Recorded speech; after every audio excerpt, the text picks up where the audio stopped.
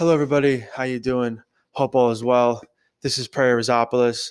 Welcome back to another episode of Shot of Philosophy. And today I'm excited. I had this idea. I think it's going to be good. One of my favorite exercises I used to do with my students was to ask them in a paper, among a couple other exercises, to choose three mantras. So we define mantra as a short phrase or even one word that you carry with you through life, right? That carries meaning, that helps you lead a flourishing life, that helps you lead a eudaimonic life, a fulfilling life, a purposeful life, a more peaceful life, right?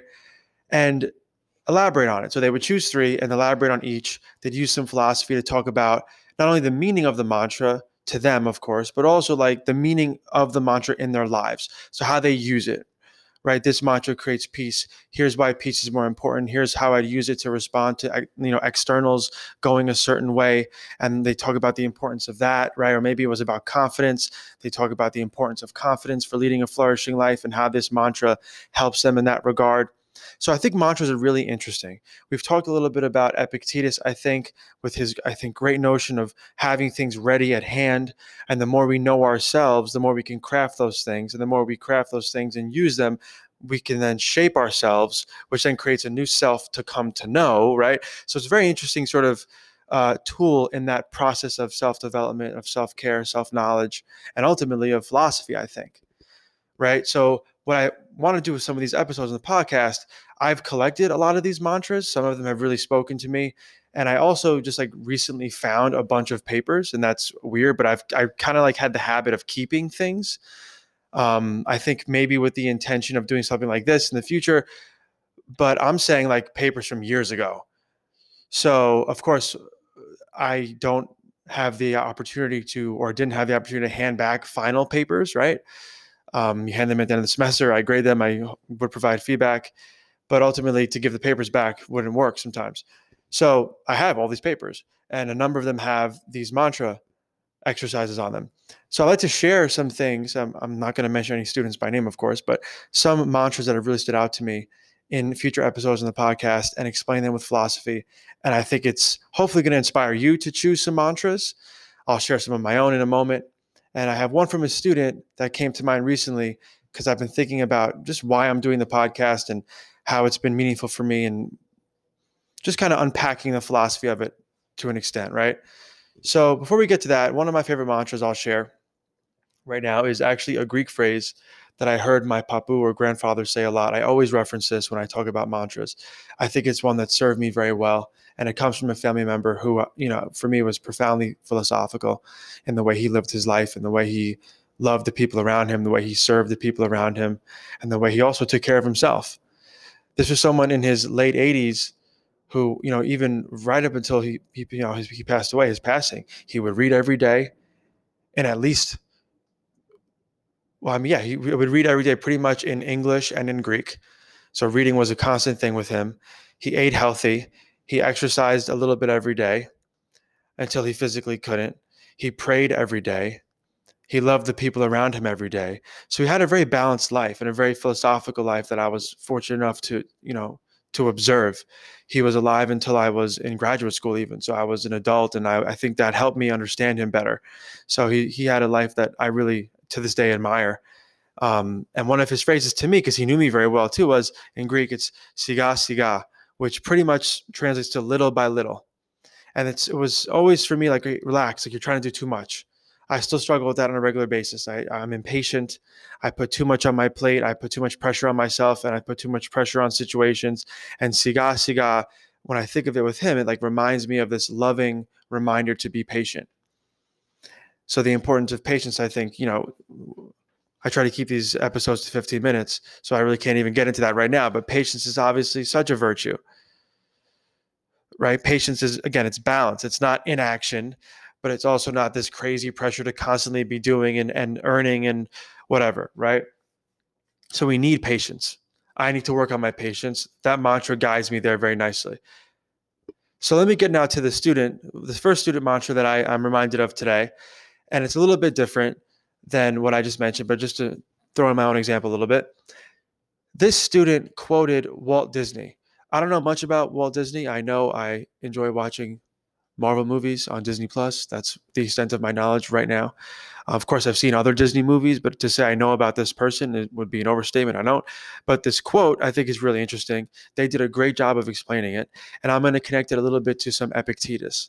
So the quote is, "To succeed, work hard, never give up, and above all, cherish a magnificent obsession." So magnificent obsession, that's a cool idea to me. That really speaks to me. Um, and the idea of cherishing the magnificent obsession is very powerful. So we want to cherish it and not be tortured by it. Because I think obsession too implies excess. But I want to take kind of a kind, benevolent interpretation of what Disney was trying to offer there. And I want to connect it to the following from Epictetus, right? So Epictetus told his students, quote, "Focus on your main duty." So that's how I want to think about obsession, right? Let's say obsession and main duty, just for the sake of this episode today, are kind of equal, right? If you have a main duty in life and you make it your magnificent obsession, I would argue you're going to be pretty good at fulfilling that duty. You're going to be pretty good at fulfilling that obligation. You're going to take that duty seriously. And if you cherish it, there's something good there, right? To cherish, again, is such a positive idea. If something's precious to you, you cherish it. We all should have things that are precious to us that we cherish, right? Look around you right now. There are good things in your life. Maybe you can cherish them more. Maybe you could be more dutiful to these things that you cherish. And these things can be things within yourself. These things could be physical objects even. And I think really importantly, these ideas of what we cherish and what we find precious could be our relationships with other people, right? Those duties give our lives a sense of direction. And then that obsession, maybe we could even decrease it a little bit just linguistically to make it more palatable, right? Like to make it more understandable. Maybe it's adding a little bit of intensity. And again, I say that with such apprehension because I'm hearing myself. And if I was any more intense, I don't even know. I don't even talk about that. But maybe some of us can benefit from that. Are you answering this call to your main duty? Are you cultivating this sense of magnificent intensity? Even magnificent too is such a positive word. It's beautiful, right? There's something to be said for someone who's passionate, right?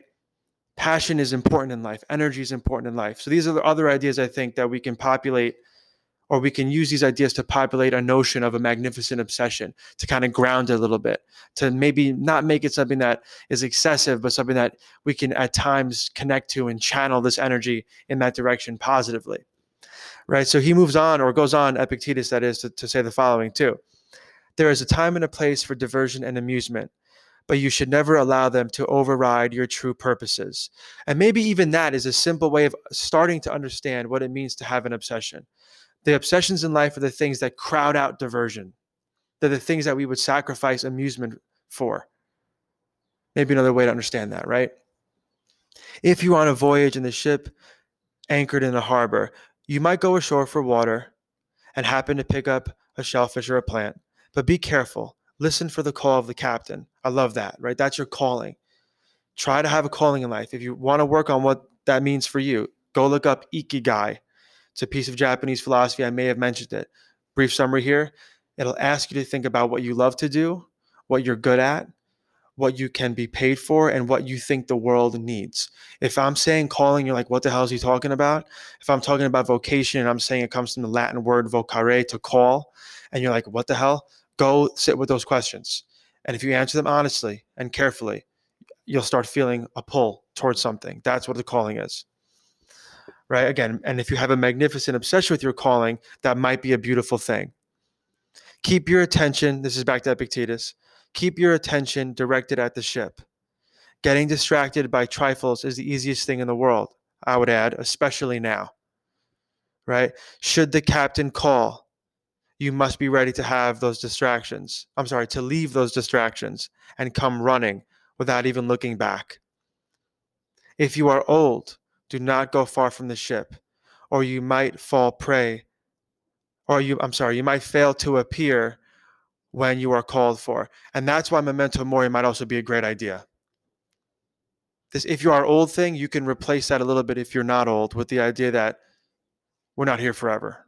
If you really know you're not here forever, you're not going to waste time on nonsense, on distractions. That, I think, is someone who is magnificently obsessed. They know how to say no to distractions. They make time to pursue their calling. Making that time, back to Simone Weil, again and again. I'm never going to stop that. I love her quote with that. I think it's a beautiful idea. And you dedicate your time, your attention, your energy. That's cherishing something. You don't cherish someone or something without giving them attention. Right? Love, right? To love and to cherish also very similar.